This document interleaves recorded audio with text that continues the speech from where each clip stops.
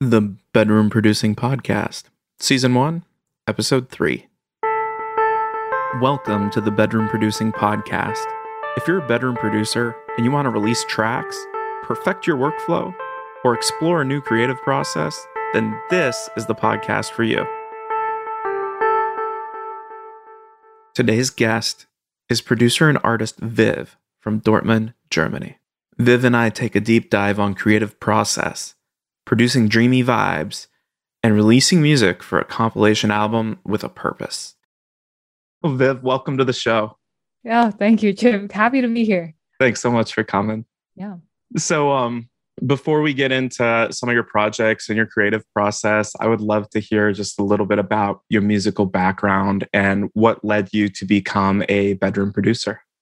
Wow, great question. Probably gonna be a while, but I'm gonna try to summarize a lot of it. Well, I started with the guitar at around, I think I was about 12 years old, and learning the guitar on your own with back then we had no internet, no YouTube, nobody's teaching you how to, no tutorials, so you have to either learn on your own or you go to music school for this. And my family wasn't really doing too well financially, so we couldn't really afford, I couldn't really afford going to music school or guitar school for that matter.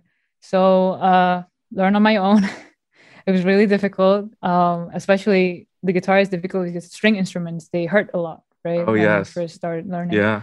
And as a kid, even worse. I'm not exactly big in stature, so my fingers are small, and the classical guitar, the neck is pretty huge for my size. So Yes. I was struggling a lot, especially with the bar chords. I was in a lot of pain. I remember crying a lot, but I didn't really want to give up because I always loved a good challenge, and I always believe that if you don't give up, then you eventually can achieve your goal. It's just a matter of time. It's so true. So I just kept on pushing through. It was just like every time I have something like a free time after school, no homework, it was just like me and the guitar, me and the guitar, me and the guitar. And eventually I got quite good at it. And people at school started noticing, and people started asking me if I want to be in a band with them. And that's kind of how I got the ball rolling, so to speak. So did you play in some bands? Yeah, I did. A couple of bands, actually. The first one being I don't know, alternative rock, punk kind of band. Because at the time, those bands were pretty popular, like, I don't know, like Muse or like No Doubt, all the 90s grunge music. Love all that stuff. Yeah, Mm-hmm. good stuff, good music, a good time to be alive and start learning music. So, yeah, my first band was that. The second band was more of a metal rock kind of thing. I was just experimenting. Like, I was just like, come at me, I'm just gonna learn all these different genres. But eventually, because my first guitar was a classical guitar, I started taking interest in learning classical music or classical guitar. Yeah, eventually I had enough money to go to a classical guitar school, which I did for about a year and a half, almost 2 years. I completed the whole thing. And so, yeah, as you can see, a lot of things. A lot of genres. And so you had a lot of exposure, and you learned how to play the instruments. And then what led you to the path of becoming this bedroom producer? So how did that transition begin? I was following this artist named Hikaru Utada. She is a Japanese American who debuted when she was like 14 or something, and her debut single is the best-selling single in Japan, like in history. So I knew of her already, like when she got famous, and then she made a couple of soundtracks for the game Kingdom Hearts. I don't know if you've heard of it. Yeah, I've heard of it. Pretty popular. And I was such a big gamer, like a vid gamer, played every day. If it's not music or guitar, then I would be, just playing video games with my brothers. So I finished the game Kingdom Hearts, and I heard the soundtrack. I was like, who made this? It's so different, so unique, just so, I don't know. It kind of made me feel like, oh, it's so connected to the story. It fits so well to the ending of the game. And at that time, I was already very interested in game music. So I did my research and found out, oh, it's Hikaru Utada who made the song. And then I kind of followed her. She had a blog and she wrote almost every day about how she made everything on her own. So that song, she composed it, she produced it, she played the piano, she sang on it. And for me, that's very inspiring. That someone that young could achieve, like could make something so beautiful on her own. So it kind of made me realize that, oh, okay, so I can play music. Maybe I can start making my own stuff instead of like, if you stay a lot like a long time in the classical music world, you tend to feel like improvisation is frowned upon. It's kind of like the opposite of jazz music. If you're in jazz, Interesting. you're always pushed to like, oh, can you do a better solo than that guy? It's always Right. about improv, improv, improv. And that is something that I did at the end of I think the last year of music, classical guitar school. I did a lot of improv, and my teachers were not very fond of that. So then I kind of realized, oh, maybe I should not pursue this and try something else, like some other genres other than classical music, like jazz, for example. So I got into jazz right after that. And then at the same time, this whole interest in video game music and this artist, Hikaru Utada, just kind of like overlap. And just it was a no-brainer for me to jump into music production just because it really made sense for me at the time to figure out if I have the talent in that or if I enjoy doing that. So that's kind of how it started. Yeah, 100%. No, that's a great story. There's so much awesome soundtrack music out there. I have to go listen to that when I finish now because there's so many great video game artists and composers. I really love Nobuo. I don't know if I'm saying his name right. Yeah, Nobuo Uematsu from the Final Final Fantasy Fantasy ones. Yeah. series.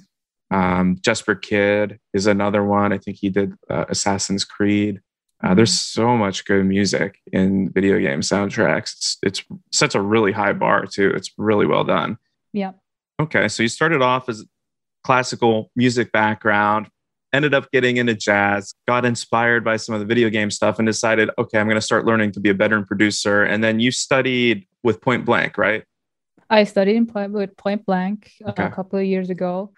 But that's like, I don't know. I guess from the point that decided I want to be a bedroom producer, it took me around more than a decade to finally like decide, oh, maybe I should learn like in a more conventional way, like by going back to school. So I found out about the amazing programs at Point Blank and was just like, okay, let's just try it and see what happens. Because there's only so much you can learn on your own, actually. Like you can read a lot of books and watch so many different kinds of YouTube tutorials about producing, but there's always something you can learn from people who do it for a living, like teach music for a living. And that's kind of like the thing that I was looking for at Point Blank, I guess, that we would have this like one-on-one session and I could just like really privately like ask all these questions that have been bugging me and couldn't find it on the internet. Yeah, Yeah. 100%.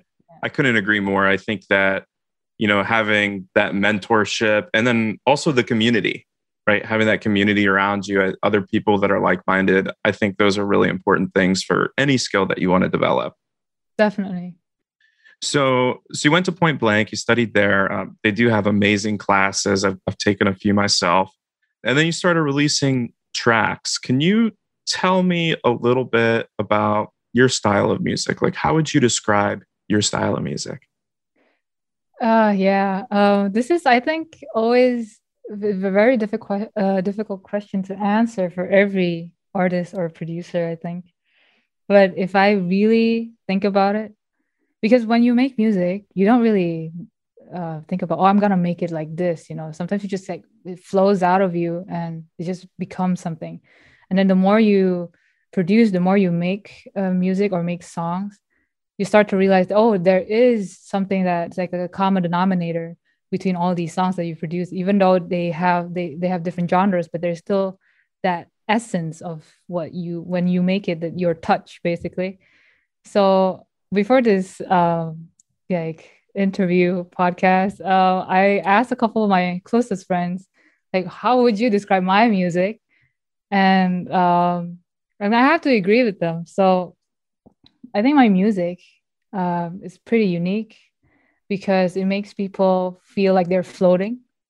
Like there's actually one song that the working title is called Sway, because when I was making it, I wanted to feel like I'm swaying with the trees, because most of my Yeah. music is very Yeah. nature inspired. I combine like nature sounds or nature inspired sounds with space sounds, because they have they have something in common, like where because you feel like you're dreaming, you're floating. I think trees swaying is also a little bit like that.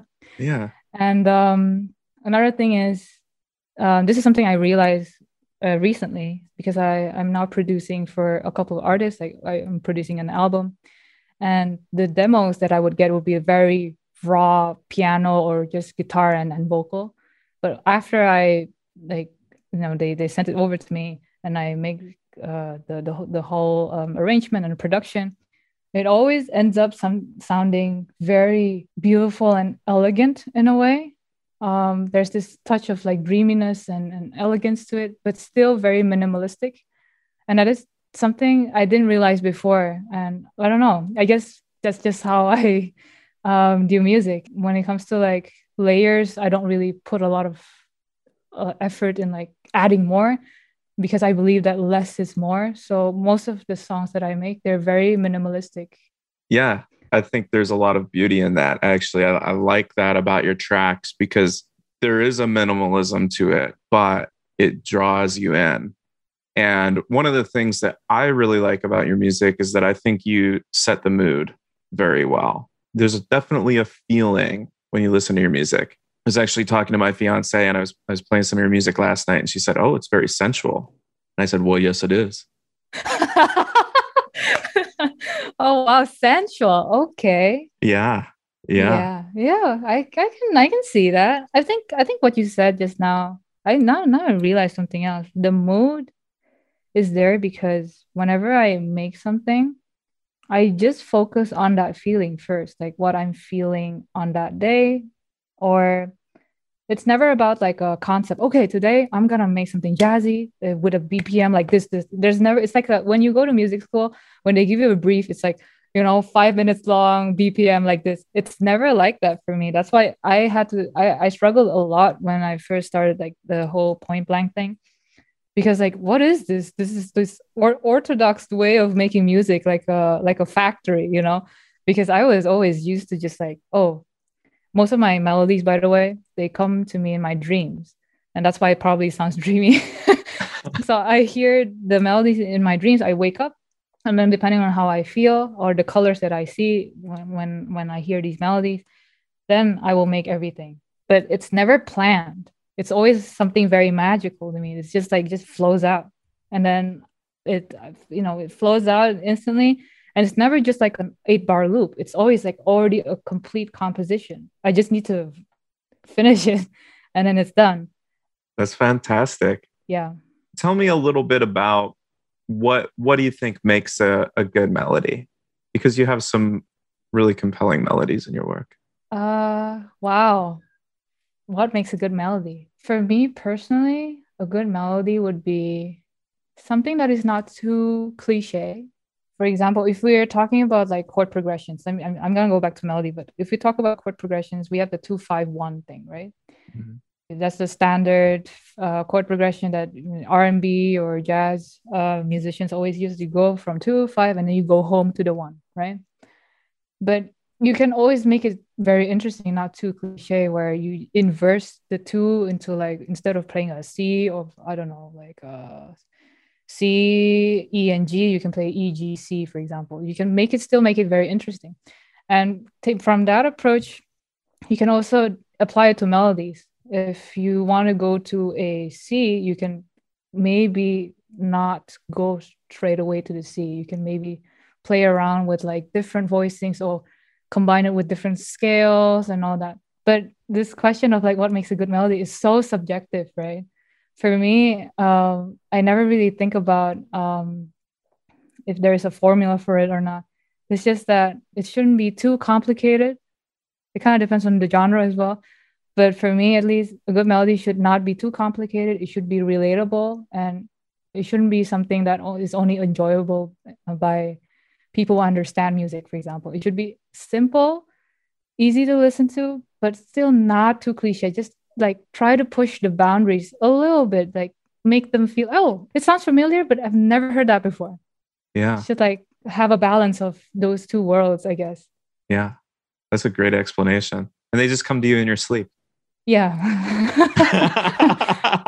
So as I wake up and I have to look for my phone and voice note. And then just like sing, and then turn it off and then go back to sleep. Oh, that's great. I love that. Yeah, it's funny sometimes at work. Now I work at home, but when I was still going to the office, sometimes I would take a break after lunch, just like take a short nap. And I'll wake up and like, oh gosh, I'm hearing something. I will go to the toilet and then just like record everything and then go back to work. You got an idea. I love it. Yeah. I love it. Yeah. I don't know. These things just come. No, that's fantastic. So let's talk a little bit about that creative process. Like you're just starting a new track, for instance. Mm-hmm. So it sounds like when you're starting a new track, you've maybe got some kind of pieces or bits that you've collected before you start it. But give me an idea of, what it looks like when you finally sit down at the DAW. Well, I feel like every time I open my Ableton, my DAW, it's always very daunting. Like new project, and you see a blank page, and you have all these like the possibilities of choosing what sound do I want to choose today? What sound do I want to start with? There's like an immense collection of possibilities, and it's very, for me, it's very daunting, very overwhelming at times too. Like, okay, but now I tend to always start with a Rhodes or like just like a simple piano sound, and I try to recreate the sounds that I'm hearing in my head, just like maybe the melodies, or maybe even just sometimes just chords, and then record that. Don't think too much, don't overanalyze, and after that, it's just everything usually goes very fast. So once I already have the chord progression or the melody down, I would move over to like, I don't know, usually melodies with guitar, because guitar is my main instrument. But sometimes also I get both parts already from the piano sound. So I already got the chord progression and the melody. And then just for me, sound design is much more important than having like really complex melodies, because to set an atmosphere and ambiance of the sound of the track, you need to have an idea of what you want to achieve in terms of sound design. So yeah, I put actually a lot of emphasis in sound design. Like, okay, if I want to make the listeners think that they're underwater, what should I put there?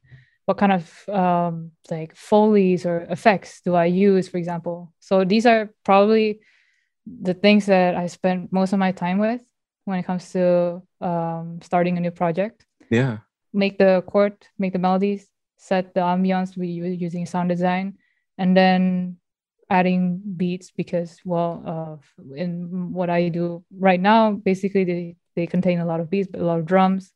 Yeah. Make that fitting or interesting. But that's it, actually. It's actually quite straightforward, quite simple. Yeah. Would you describe a lot of your music as down tempo? Some of it, yeah. But to be fair, I'm really bad with genres. If probably people would notice this when they look at what I already released, my discography. The genre is very like mixed. It's not really clear what it is. Like a little bit of jazz, a little bit of electronica, a little bit of a lot of things. And genre is imperfect as well, right? Yeah, exactly. Especially nowadays where you get a lot of your influences like from everywhere. You have Spotify, you can hear everything at once, you know. So just because also of my background, I have classical music, I have jazz, I have R&B, I have like all these like different genres as my influence since I was very young. So it really reflects on how I approach music, which you can say I don't really care about genre, which for me I think is a great thing, but is a really difficult thing to accept once you get into like the whole music business thing, where people try to put you in boxes. Otherwise, they don't know how to promote you. Right. You know, you've had some success recently by being kind of incorporated into a playlist, right? And so that's something that I suppose matters if you're a music curator, right? But I agree. It's hard for me to categorize your music. I can't just put it into one genre. But I do think that, you know, there's, like you said earlier, there's a certain sense of dreaminess to your music. You know, if I was going to try to ballpark it for somebody that's never heard the sound, you know, it's very laid back. It's something you can put on while you're at the office working. You know, it's very relaxing music, a lot of it. I do want to touch a little bit more about, you said you like to create dreamy sounds. You like to create natural sounds and spacey sounds. Can you think of any particular processes or synthesizers or plugins or anything that you like to use as some of your go-to tools for creating those kind of that atmosphere, that dreaminess? Yeah, so I'm actually a big advocate of using native plugins, just because when I first started, like I said, I'm not doing too well financially, so I couldn't really afford all these fancy plugins that you see on the daily, like from Native Instruments or Sound Toys. So I really believe, and I still believe that you can make great music without fancy gear or fancy sounds or fancy samples. So for dreaminess, it's really quite obvious in how to do it. So Ableton 11 has this new reverb called hybrid reverb. And it's very similar to the Valhalla DSP reverbs. It has a collection of real places, like early reflections, everything that you need in a reverb.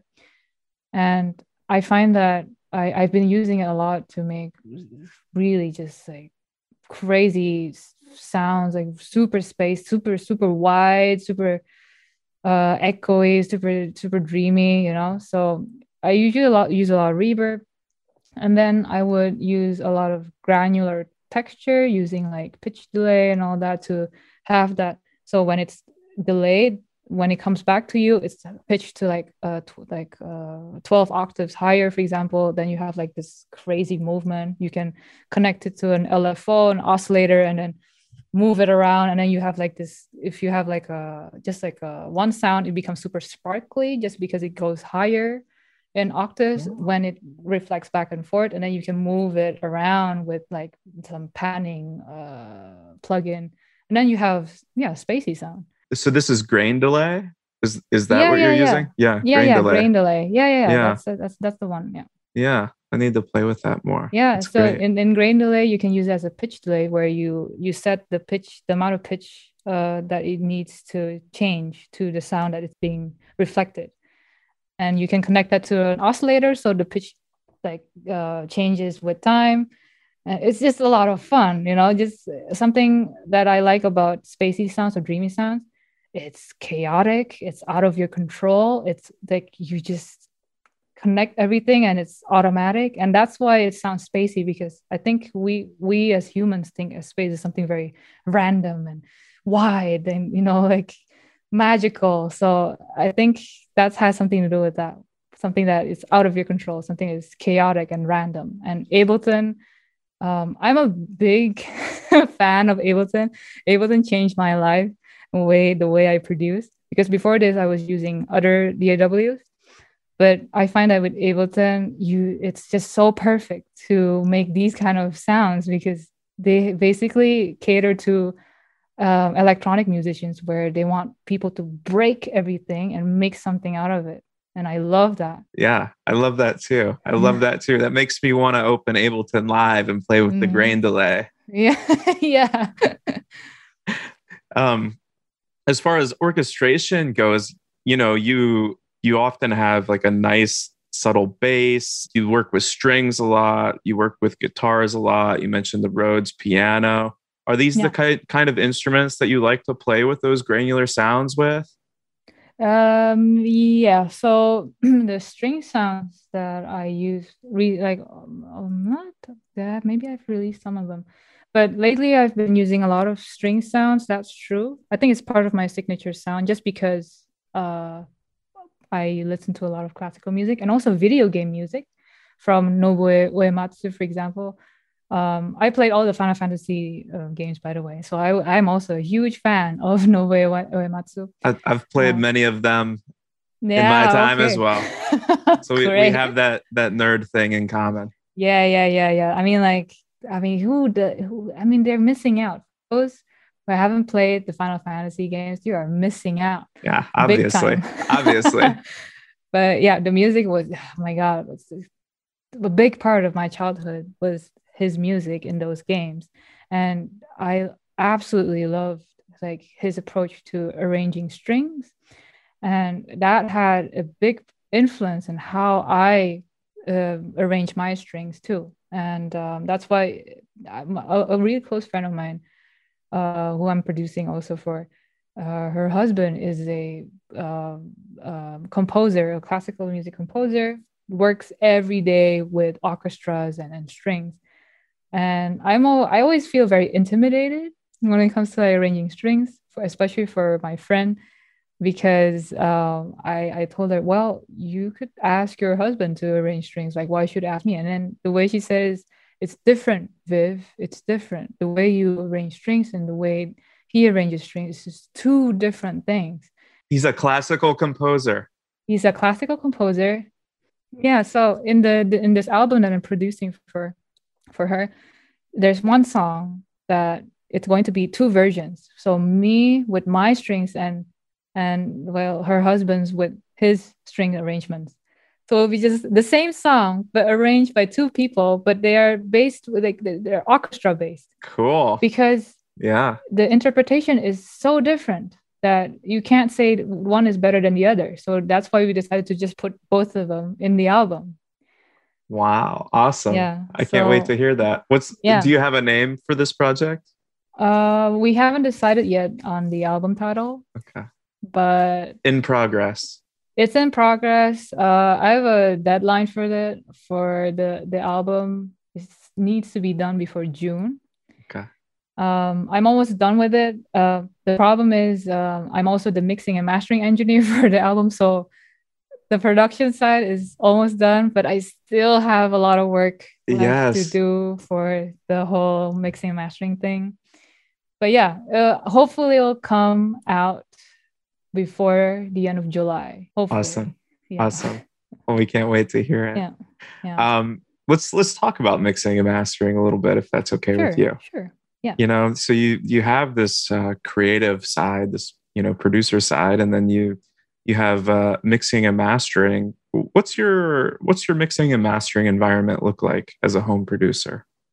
Well, I still don't have any analog gear to like for example, compressors, analog compressors or analog EQs. So most of the setup is like using plugins from companies like Waves or Slate Digital or just any, music software company out there. Yeah, when it comes to the workflow, it's pretty standard. I don't think there would be much of a difference even if I had analog gear. I think my workflow would still be the same. Do you mix on monitors or do you mix on headphones or you do both? You go back I and do forth. both. I do You do both. both. This was a very controversial topic at point blank, even because I took the whole like full complete program. So there was a mixing class there. Um, I asked this question, I think right at the beginning, because when I first started making music and I had no idea about music like a decade ago, I didn't have studio monitors. I don't have all these things, you know. So I only had my computer and my headphones. So I asked my professor there, saying, "Hey, do you think it's possible to mix just with headphones? Because I've been doing it for quite a while, and I have to say it's not that bad actually." And then he said, actually, back then, I would say I would when you asked me this like 20 years ago, I would say, no, are you kidding me? Of course you can't.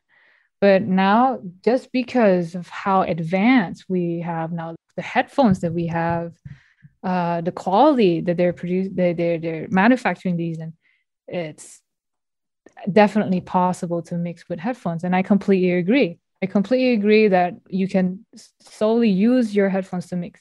But I find that after investing a little bit in like, proper studio monitors, proper having like a proper studio with like, acoustic foams here and there, I have to say it's a great thing if you can have both because there's the balance. A lot of people nowadays they listen to music in their when they're working, when they're studying in the library, in the room. They don't want to disturb anybody else. They're gonna mainly be listening to your music with headphones. So it makes sense to know how the mix sounds with headphones first and foremost. But then again, there will be other instances where they listen to in their car or with their hi-fi system. So it's also very important to know how it sounds, how it will be perceived using monitors. So I think my answer would be a balance of both Yeah.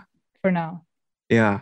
Do Yeah. you have any recommendations for acoustic treatment for your room? Are there any specific brands or anything that you like to use? No, not really. For me, it was just identifying the problem in the room. I think that's the most important one. Like, what's your room mode? Like, in what frequency?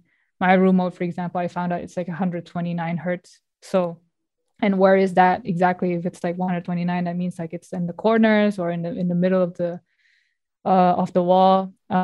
So after you identify the problem, then invest a little bit in bass traps and just like Yeah. common things. But I don't really have a specific recommendation for brands or anything.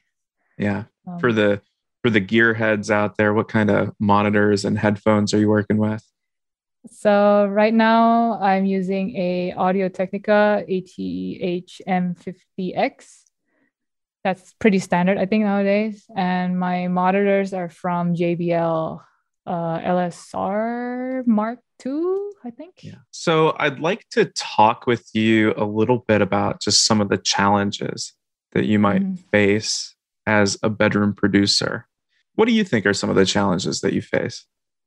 Good question. The first thing that comes to mind, I think the biggest challenge for me, at least personally, was my self-doubt. Because when you're a bedroom producer, you're on your own all the time. The music making process is a very solitary one where you just focus on yourself and you're not even sure does this sound good to like other people or is it just myself.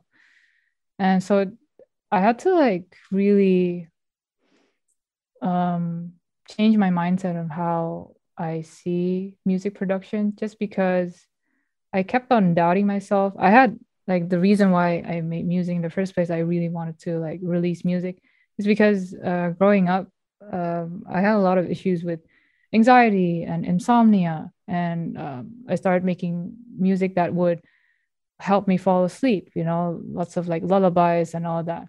So that's why one of the first tracks that I put out called Je ne peux dire, something that I've written when I was 15. It was basically a very repeating piano pattern that would kind of serenade you to sleep. Yeah, I made all these lullabies and I had them all in my hard drive for years. I never really had the courage to put it out just because I doubt that anybody would enjoy this. But the coronavirus pandemic happened, and I realized maybe if I release this now, it could help other people too, because it really definitely helped me in the past.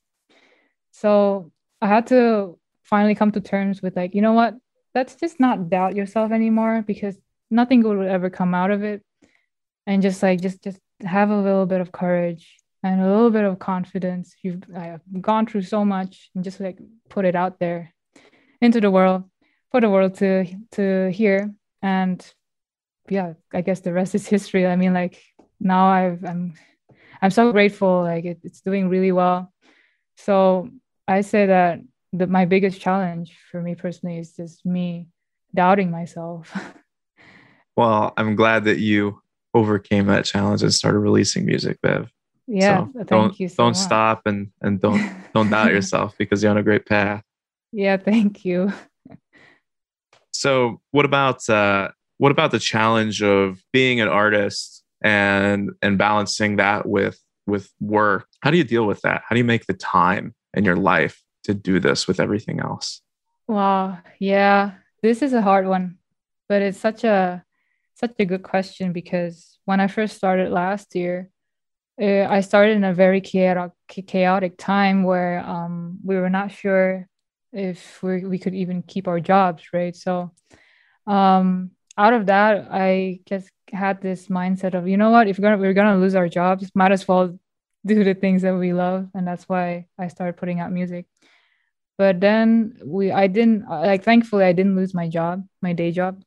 So and then I had to figure out how to do this. Like, oh, artist, okay, you make music, you spend a little bit of time, and then I didn't know that after you finish music and then you release it, you still have to promote it, and that takes a lot of time, a lot of learning how the business works, a lot of communicating with people in the community and curators and whatnot, and that takes up like most of my weekend. And at the beginning, it was just work and artist life.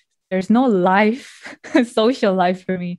But thankfully, as time went by, now that everything is like kind of settled in, like, oh, people already know me, you know, like I don't need to like beg labels to like listen to my music, for example. They know me. Okay, yeah, we've seen your work, you know, I will make time for you.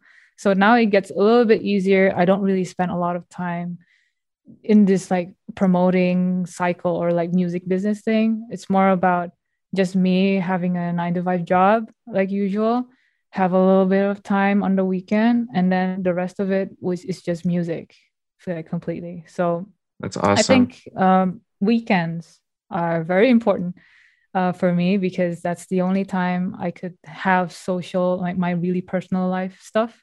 But at the same time, if nothing big is happening right now, like we are in lockdown in Germany right now, so we can't really go out or anything. So my social life is not really, it's practically non-existent, but I still make time to talk to my friends, talk to my partner, and yeah, talk to other artists. It doesn't have to always be about music, right? So it's always trying to make time to not always think about music as like, oh, I have to do this. Otherwise, you know, I have to release something. It's really easy to get into that mindset, I find. But now I realize like you have to sometimes take it easy and then just take a step back and just like evaluate if this is what you want, like the balance that you want. So yeah, Love that. uh, right now I have a good balance, but it was a really long journey to Yeah. finally realize that okay, this balance works. But it's all about trial and error. Everybody has a different balance. Yeah. So it sounds like you work pretty regular work hours, so you can kind of bookend that with music if you want to, and then maybe get some block time on the weekends as well, pretty consistently. Yeah, Yeah. exactly. Yeah, yeah. Yeah. After work at night, sometimes I finish my music work stuff. And on the weekend when I'm productive during the week, also for music, then on the weekend I was just like no music, just focus on like chilling, watching like Netflix or grabbing a drink somewhere. Yeah. Yeah. Yeah. I need to aspire to get a more regular work life balance for sure. So I can Yeah. block out more time to play with that pitch delay, that grain delay, and Ableton. Yeah, grain delay is awesome. Yeah, I love granular synthesis. It's so interesting. You can really Yeah, go down a rabbit same. hole with it too and just Yeah, play and yeah, explore. definitely. I think the granulator or like grain delayers or granular synthesizers, it's a little bit similar to when you play modular synthesizers. I don't know if you're familiar with them. A little bit, little Yeah, bit. when That's you have that's a like rabbit hole I can't really let myself go down like financially and yeah, time wise. yeah, not a great idea. Every time I go to a music store and I see a huge rack, I'm like I can't. It But just calls I to you, doesn't it? It yeah, I'm just calls like to you. I'm already holding the cables. I'm like, no, no. I can't. I can't resist. And I see the price tag. Oh, damn. No, Okay. don't do No. it. Come I, on. I Yeah. always tell myself if I get really good at the native instruments modular that's like in the box, that maybe I'll let Oh, myself yeah, buy a yeah, yeah. real one someday. But Right. I need to like go down that rabbit hole first. What So is it? A reactor, right? Is one of reactor, them. yeah, Yeah. Oh yeah. man. So much fun. So much fun. I Right? spent hours on it. Yeah, so Yeah, much fun. yeah. That one will get you. Yeah, yeah, yeah, definitely. Like, I usually play around with Reactor when I'm traveling on the plane, and I've spent like 5 hours. Like, okay, Reactor time. Ah. Like, make new sounds, like try out like different sound design techniques and all that. So cool. Yeah, that's Yeah. well, and I think that's a great thing playing with modular synthesizers is just to remember to hit the record button. Hit the record button. And you could Yeah. chop that Right. stuff up and you've got a bunch Yeah. of cool samples to work with afterwards, right? Definitely. Yeah, Yeah. yeah. That's like what that's why I like synthesizers in general. I have a simple one right here from Cork. It's the monologue. Sometimes I would just make patches when I'm traveling. I would just bring it because it's pretty small and you can use battery as the power source. So I would make patches and make like it has a built-in sequencer, so 16 steps, and just so you make a sequence. And then when I get home, I just like connect it to my audio interface and then just like play all the patch and just like record everything and then chop it up and then you can put it Yeah. into Ableton session view and then mix and match everything. Oh, so much fun. Love that. Love that. What a great tip. What a Yeah. great tip. That's awesome. Yeah. Yeah. No, you can that's the way to do it. Just that have that sense of experimentation and play with what you're doing and then just be able to capture that and then arrange that later. That's so much Yeah. fun. Definitely. Yeah. Definitely. I need to start wrapping up before I keep you too long here, but I do want to talk real quick about a couple of your projects that you've been successful with lately. One of your projects there's a track called Deep Blue, and the album that it's a compilation album called Save Our World by Tsunami Sounds. Can you tell us a little bit about that? Yeah, sure. So this year, in particular, because last year I was releasing songs on my own independently. So this year I wanted to do something a little bit different where I start submitting to labels that I really like, that I had multiple conversations with in the past. And Tsunami Sounds was one of them. I really love their vision and their mission and how they're always pro artists and they're always like trying to help like organizations such as like this for climate change. They're also doing a bunch of other things. So when they announced this project, it really spoke to me just because my music is really nature inspired and I respect nature so much, which is why climate change is something I'm very passionate about. Like, I really think that we have to still talk about it, even though it's so obvious it's happening, but not a lot of people actually try to do something about it. It's pretty concerning for me. So I made this track very quickly. Actually, the idea came to me like a storm, and I played. Basically, I started with the roads. The one that you hear in the track at the very beginning, and then it kind of reminded me of waves. So I added like layers of guitar. It's all one take, by the way. All one take for all the melody Wow. guitars, all the layers. So I always start with a visual, either a color or a visual. The visual was climate change, in my opinion. It's like we humans are willingly walking towards the ocean, just like drowning ourselves, basically. And in the song, what I see, I am already neck deep in the ocean, and the waves are already getting stronger, and so the current is getting stronger. That's why, if you notice, the mix actually it's not like a really clear mix. The mix is very quite muddy, so it kind of feels like you're constantly underwater. So the guitars and everything, I want them to feel like they're underwater. They're like there's something coming, like impending doom that's coming, and that's how I arranged the track. When it comes to like in the breakdown section in the middle, there's like a huge wave that comes, and then you suddenly like dives into the water, and then now the mix becomes very very like submerged basically in water, and then you have this like drums and everything, and it becomes very intense.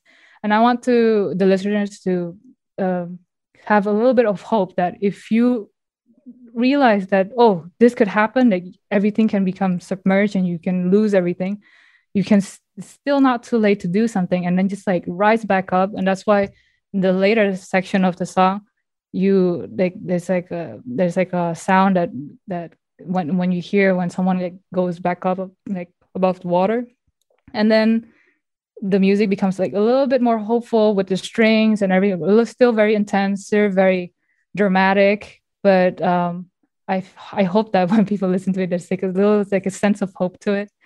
So yeah, I Yeah. made that in an instant, actually, very quick. I think not even 2 hours. And I was so drained emotionally after finishing that. But I felt like as if like a little, like a piece of my soul I put there, I put into that track, and then I sent it to Tsunami Sounds because I find that it's very fitting to the concept of that project. The next day, that the next morning, that's not even like 12 hours, the owner of the label reached out to me. Viv, listen to Deep Blue, you're in, right? Ah. I absolutely love the track because that's exactly what the project is all about.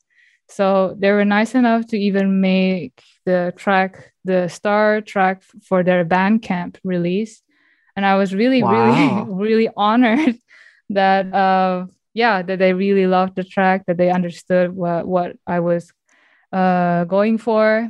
And I just had a really a great time working with Tsunami Sounds. They're just so respectful, and they really the other artists in the compilation. When it came out, I listened to everybody was phenomenal. Like did like an amazing job in like interpreting what they feel was right for the project. So yeah. Yeah, it's a really cool album. Listeners, I hope you'll check it out. Save Our World by Tsunami Sounds. Again, Viv's track is Deep Blue.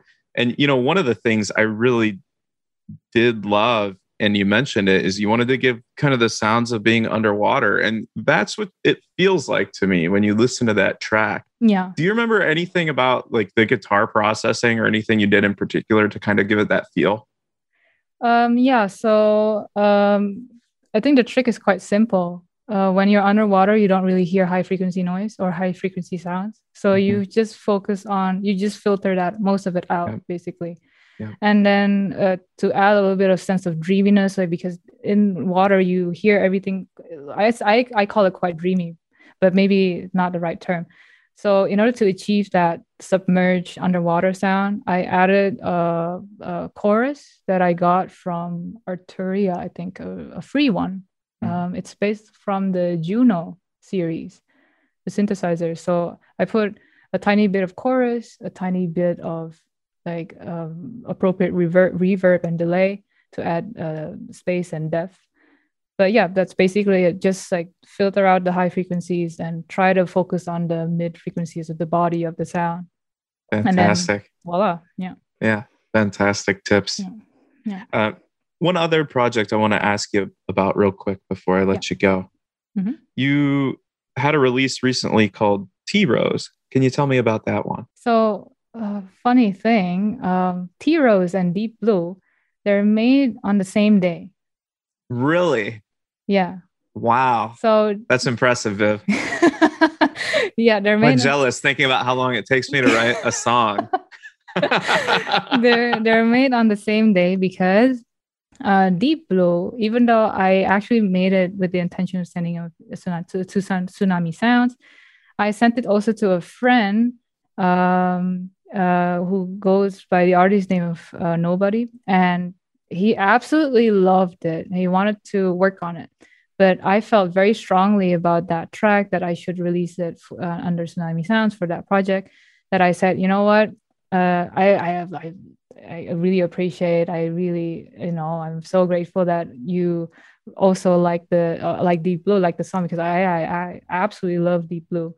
But I still want to work with you. Let me make us another song with something similar to that, with maybe a more positive, I guess, feeling, but similar to that. So that's why after I recorded the main ideas, the demo for Deep Blue, I made Tea Rose on the same day. I think it was like I took a break for an hour and I started a new project with a piano, but still having that leftover feeling or like leftover creativity from making Deep Blue. And out came Tea Rose. Wow. Yeah. What a creative force you are. Yeah, well, sometimes you get lucky. Sometimes you have a day where you're super productive, and yeah, you can create more than one song. But yeah, it's all about luck for me, which is not good because sometimes your luck runs out and you have like these days where you don't hear anything, you don't create anything. But luckily till now, at least I still have ideas and I still can create at least like once a week. So yeah. And I think that's wonderful, because what's an important takeaway from that is that you knew that you were in that kind of flow state on that day. You were in a creative zone, right? Yeah. And instead of just letting it go, you decided to capture it.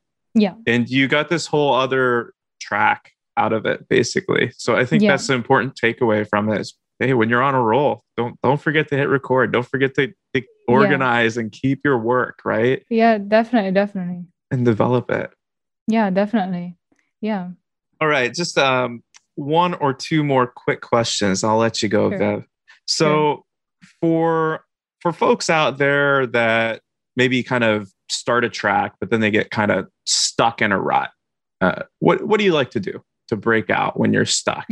Sounds like this is not much of a problem for you. So maybe it's a bad question, but I'd like to hear what your thoughts are. But I know this is a common problem because I see it all the time in YouTube videos, how to break that 8-bar loop, right? Yeah.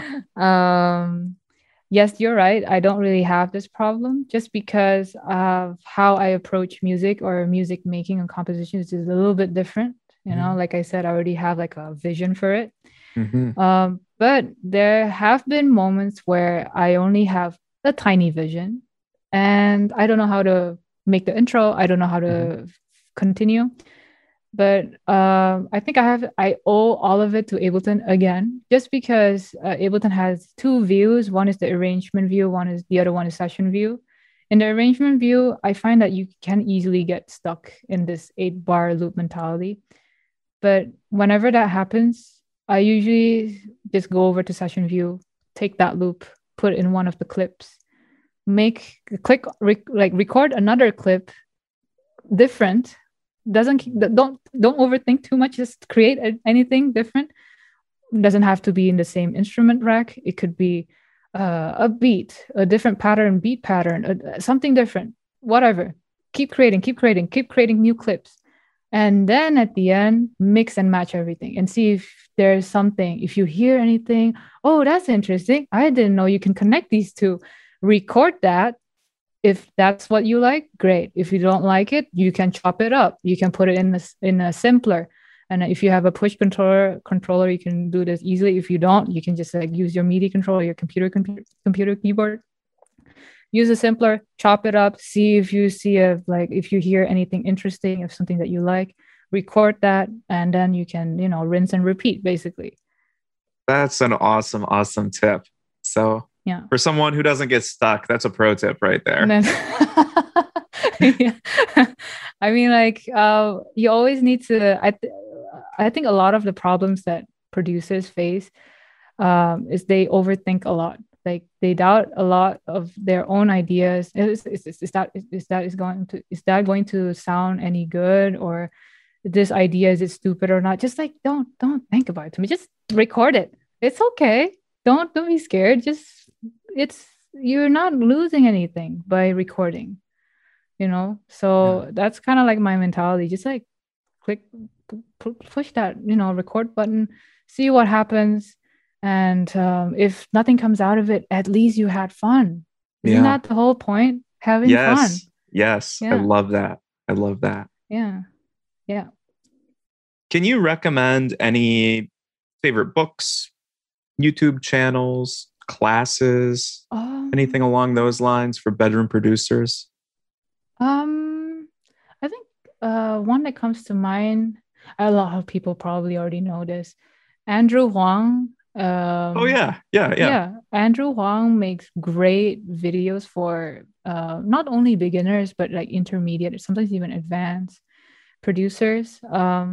I especially like his four producers one sample video series. Yes, they're really good.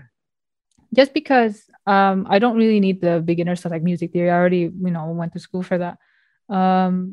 But I enjoy seeing music through the lens of other producers because they can flip a sample and interpret it in so many different ways. And in those video series, they also explain how they do things, and I learn a lot from that. So that's something I recommend a lot of people watch. Yeah, and also, no, you can go ahead. It's okay. No, I was just gonna say I love his videos too. Yeah, I've learned a lot from watching them too. Yeah, Andrew Huang, and I would aspire to have Andrew Huang on the podcast someday if he would come on. So he's amazing. So, definitely possible. Yeah.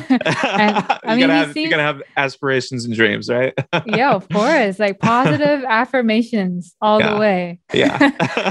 Another YouTuber I can recommend is Bad Snacks. She is an amazing violinist, hip hop, bedroom producer.